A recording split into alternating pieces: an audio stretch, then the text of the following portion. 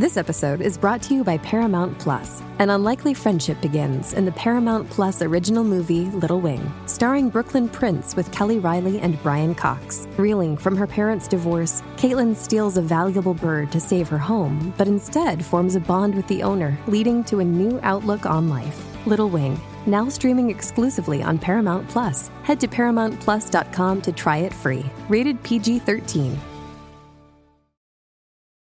This episode is brought to you by Paramount Plus. Get in, loser! Mean Girls is now streaming on Paramount Plus. Join Katie Heron as she meets the plastics in Tina Fey's new twist on the modern classic. Get ready for more of the rumors, backstabbing, and jokes you loved from the original movie with some fetch surprises. Rated PG-13. Wear pink and head to ParamountPlus.com to try it free. Hi, my name is Franco, and I was born in South America, but I now make home here in the upper Midwest, and I'd like to share my NDE story with you. So my NDE is a bit unique, and I always say that, but I know that everybody's NDE is a bit unique because NDEs are unique.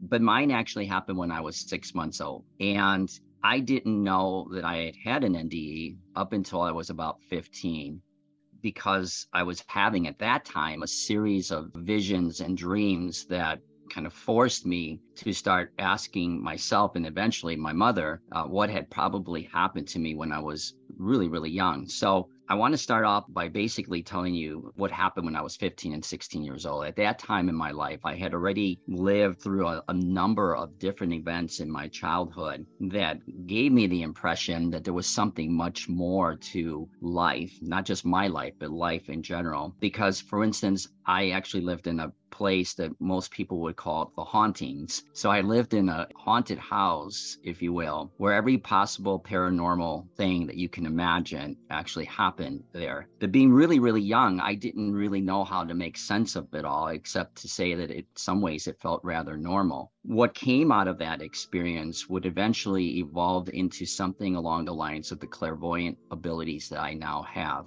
as I have the ability to speak to a collective that I call Caleb. But I want to talk about how that has to do, or what that has to do with my NDE in general. By the time I was 15, I was really having all sorts of spiritual crises as well as personal crises because I didn't connect to the world. And I started to have these dreams and visions about an event that happened when I was very, very little. When I had these visions, I saw myself in a hospital room, and the hospital itself didn't seem like your typical hospital in the Midwest. It seemed like I was very far away, somewhere in another country. And I immediately associated with life that I didn't really have, but the little bit of life that I had in South America. And I saw my mother there in the dream. She was rather young. My aunt was there and she was young. There were some other women there, and they were all sort of holding this vigil around this little baby that wasn't much more than 6 months old. And I could see, I had this kind of connection to this baby, that it was struggling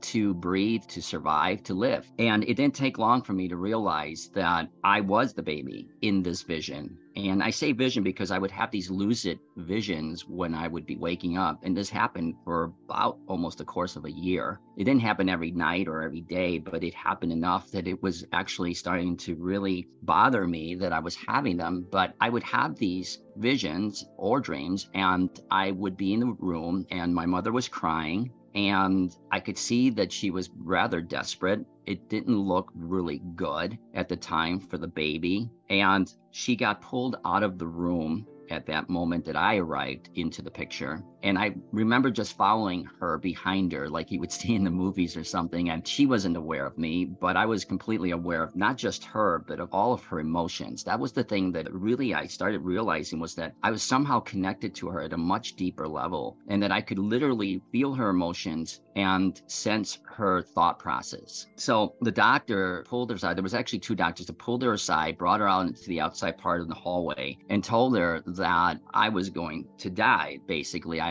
had come into the hospital that day with a really severe case of bronchitis pneumonia, and they had me there for observation, but they realized right away that it wasn't looking really well and that I probably only had several hours to live. So at that point, they asked my mother if it would be okay to bring in a minister or a chaplain and be with the family to offer support and to give me my last rites. And at that moment, I could feel that my mother had just completely disconnected from the conversation. I could sense her energy and her consciousness had totally been redirected to somewhere else. And she sort of just kind of in this kind of state of hypnosis, if you will, she just kind of went into the room. She kind of discarded whatever the doctors were saying, and she grabbed her things. And rather than staying there, she actually decided that she wanted to go. I realized that she had disconnected from her conversation with the doctor, and I could see that she just kind of drifted back into the room, sort of like in this hypnotic state. And she grabbed her things and left, which you would think she would have stayed because she knew that I was only going to probably, if at best, make it through the night, if that.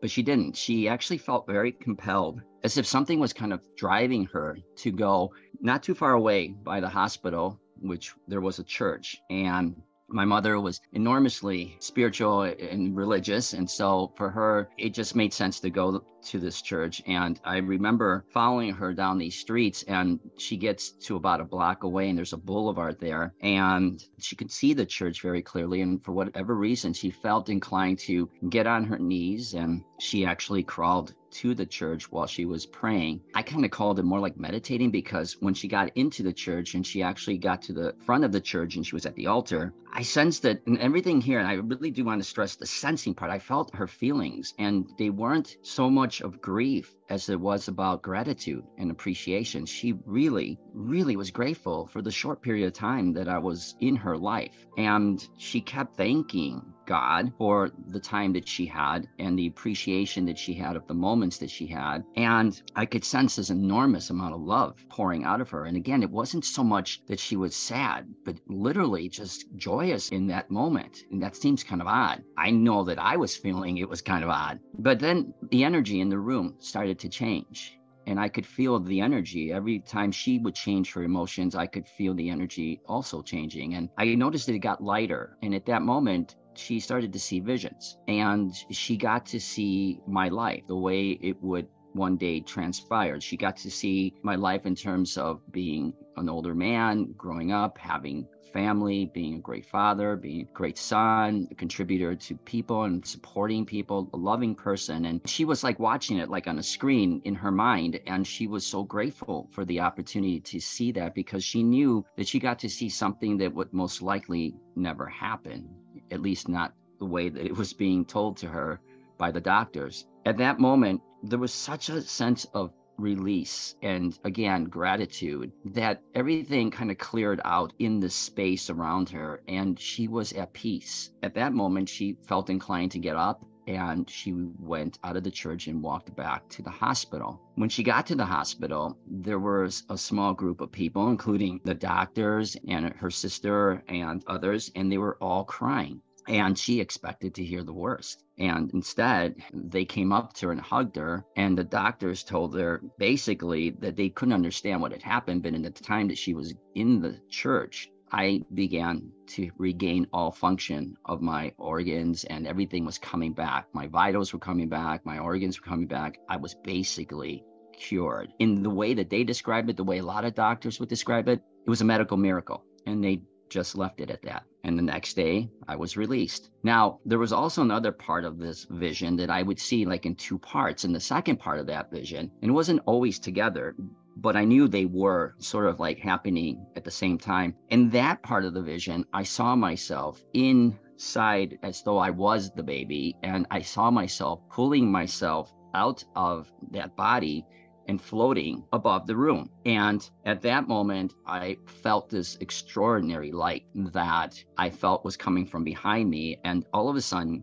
without any notice, I was somewhere else. I wasn't in the hospital room anymore. I was actually in this desert-like place. It was just sand everywhere, dunes. And I looked down and I could see that there were these people, a bunch of them, and they were looking. I wasn't very high above, but high enough that I could see sort of the whole landscape of everything. And I could see that they were looking at me, and they had their hands out. And they were literally like as if they were kind of like begging for something. And at first I thought it was me, but then I realized that they weren't looking at me. They were looking through me. And I turned around and I saw this beautiful, beautiful ball of light. It was so huge. I remember the first reaction I had to it was that, why wasn't it hurting me? Why wasn't it hurting my eyes? I should be blinded by this, but instead I just couldn't help staring into it. I looked down again and the people were still there. In fact, there was this little boy that was reaching his hand out. And again, I realized it wasn't that he was looking at me, but through me. And I looked back and now I could see that this light was like all around me. And I could feel and sense the warmth of this light. But what was really interesting was that it wasn't just me sensing it. I really actually felt like every aspect of me was sensing it. I felt every cell in my body actually vibrating as though it was thirsty for this light. And I didn't just feel the vibration, I felt the emotion coming out of every single cell. The most bizarre experience that I still to this day can't really explain it, but I felt as though I was experiencing it from every individual cell of my body. And so once this light fully engulfed me, I could start to see that there were these images that were all over, everywhere. There were these silhouettes, like these light silhouettes. Okay, which is kind of odd because you would think they were dark silhouettes, but there were these light silhouettes and they were everywhere. And I was like in the center of all this, and every which way I looked, up, down, left, right, they were everywhere. And I remember at that moment that I could look and these beings went forever. They just went forever. I would have to spend a lifetime counting how many there were. But what was really, really fascinating about it, what was really cool was that I actually knew every single one of them. I knew them as though I had experienced life with them, and they knew me, and I could feel them, and I could feel their love, and I could feel my love for them. And this thing just was infinite. And there were like 3 or 4 of them that came up to me. They came out of the group and they surrounded me. And when they surrounded me, they came to me and put themselves like as if they were going to hug me. Now, they didn't have like these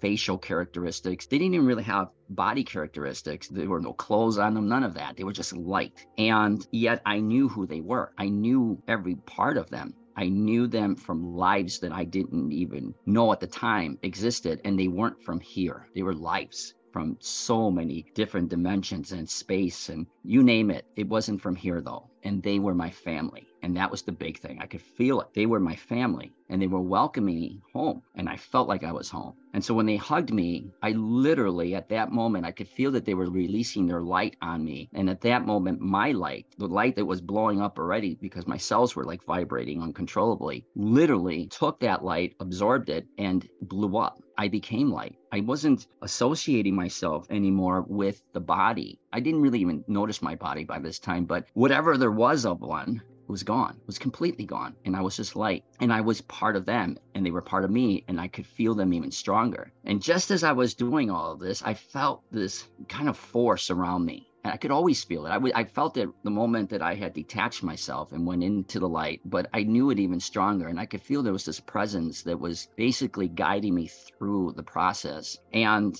at that moment, I heard a voice. It was the first time I had heard anything because everything that was happening up until that moment was telepathic. You just sensed it. You just knew how to communicate. And at that moment, this voice said, "What do you see?" And at first, I didn't really care to listen or respond to it because I was really in a really good place and I didn't care to see anything. I just wanted to be in that space. But eventually, it got to a point where they were very insistent and they kept saying, "What do you see?" And I knew that they weren't necessarily saying, "What did I see with my eyes?" but what was I experiencing? What could I comprehend of the moment? And I knew, if I hadn't already known, I knew at that point I wasn't staying. As much as I wanted to stay, I wasn't staying. And they were showing me something that I had to see in order for me to come back with a series of messages that I needed to share. First with myself, but ultimately with everybody, with humanity. So it took a little bit of time, but as I started looking around, I realized what they were trying to get me to focus on. And at that precise moment, when I finally got it, I felt them grab me by the shoulder and they whisked me back.